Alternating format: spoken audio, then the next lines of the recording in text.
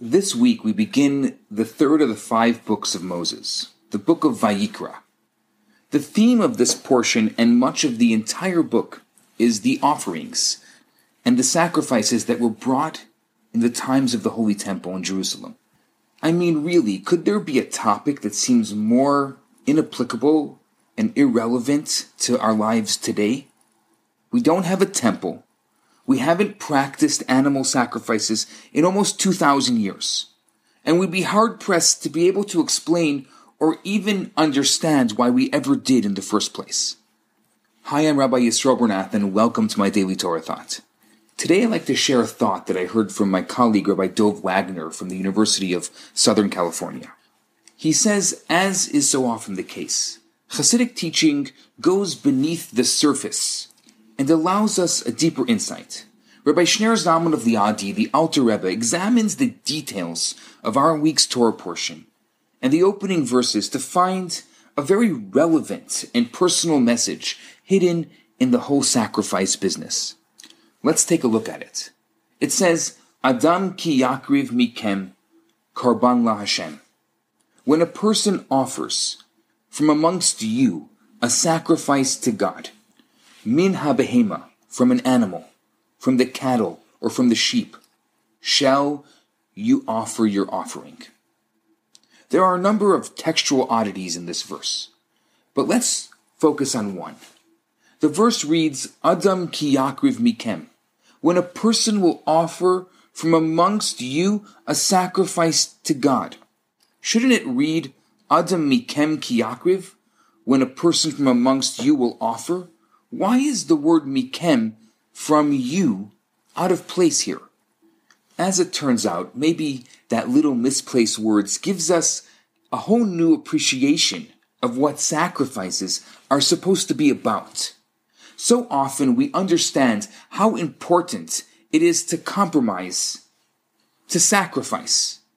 But more often than not, human nature leads us to look for shortcuts. Sure, we need to compromise, which is why the other person needs to accommodate what I need. Sure, I need to sacrifice. So let's find some proxy, some little thing to do so that I can assure myself that I've done more than my part. And that's exactly the lesson from this verse. The word karban doesn't just mean sacrifice or offering. It comes from the root karov, to become close. And so it can be read, Adam ki yakriv, when a person wants to become close to God, when a person recognizes that he or she wants to engage in a more meaningful relationship with the divine. Miken karban la Hashem, the offering, the closeness has to be from you. It's not enough to go through the motions or to expect some external connection to be achieved. It has to come from within. How do we achieve that closeness? What is the offering of ourselves we need to bring to God? The verse continues, from the animal, from the cattle, or from the sheep, shall you offer your offering. Each of us is made up of multiple components. Jewish mysticism talks of 2 souls, the godly soul, the part of us that is spiritual, the part of us is altruistic, always drawn to that which is higher and better in the world. If that was the only perspective impacting our lives and our worlds, everything would always be perfect. But it's not. There's also an animal soul. What is the animal soul? An animal isn't evil. There's nothing inherently bad about it. It's not selfish, per se. The animal is just instinctive. It follows its programming, its intrinsic nature. And so it seeks gratification, sometimes instant, sometimes delayed, but it boils down to doing what is in its own self-interest. And it's the same with our animal soul. Within the animal, within each and every one of us. It's not bad. It's just instinctive. It's programmed to look out for itself, to seek its own benefit. And that can take many forms. It can be immediate, selfishly looking for instant gratification, like a goring ox ignoring responsibility and higher values, or the animal can be more delicate, like a sheep. Its gratification may be of a higher sort, the acquisition of honor, the accumulation of knowledge, and more delayed. But ultimately, the animal is an animal, doing what is best for itself. When a person wants to engage in a meaningful relationship with God, it's not enough to study Torah or to pray. It's not enough to worship God with our godly soul, because in doing so, we haven't really changed anything. Adam ki yakriv. When a person wants to become close to God, mikem karban laHashem. It has to be an offering of themselves from within. Min habehema, min habakar min hatzon, takrivu et korbanchem. We've got to offer the animal within. We've got to engage the animal side of us as well, the selfish and instinctual behavior, whether our personal animal is coarse as a raging bull or delicate and timid as a sheep, and ensure that it too is engaged in spirituality. Of course, a person might disappear. I know myself. I know the animal within. How can I ever really think that I can become close to God? That might be possible for, let's say, a holy person. But come on, I know my true spiritual state. And this too is responded to in the text. Adam ki yakriv. When a person wants to become close, mikem karban laHashem. From amongst you comes the closeness to God. It's up to you. No one but you. There's no magic button that changes the nature of who we are. There's no external circumstance we have to wait so we can engage in our spiritual journeys. It's completely up to us, you and I. Up to us means two things. It means that nobody can do it for us.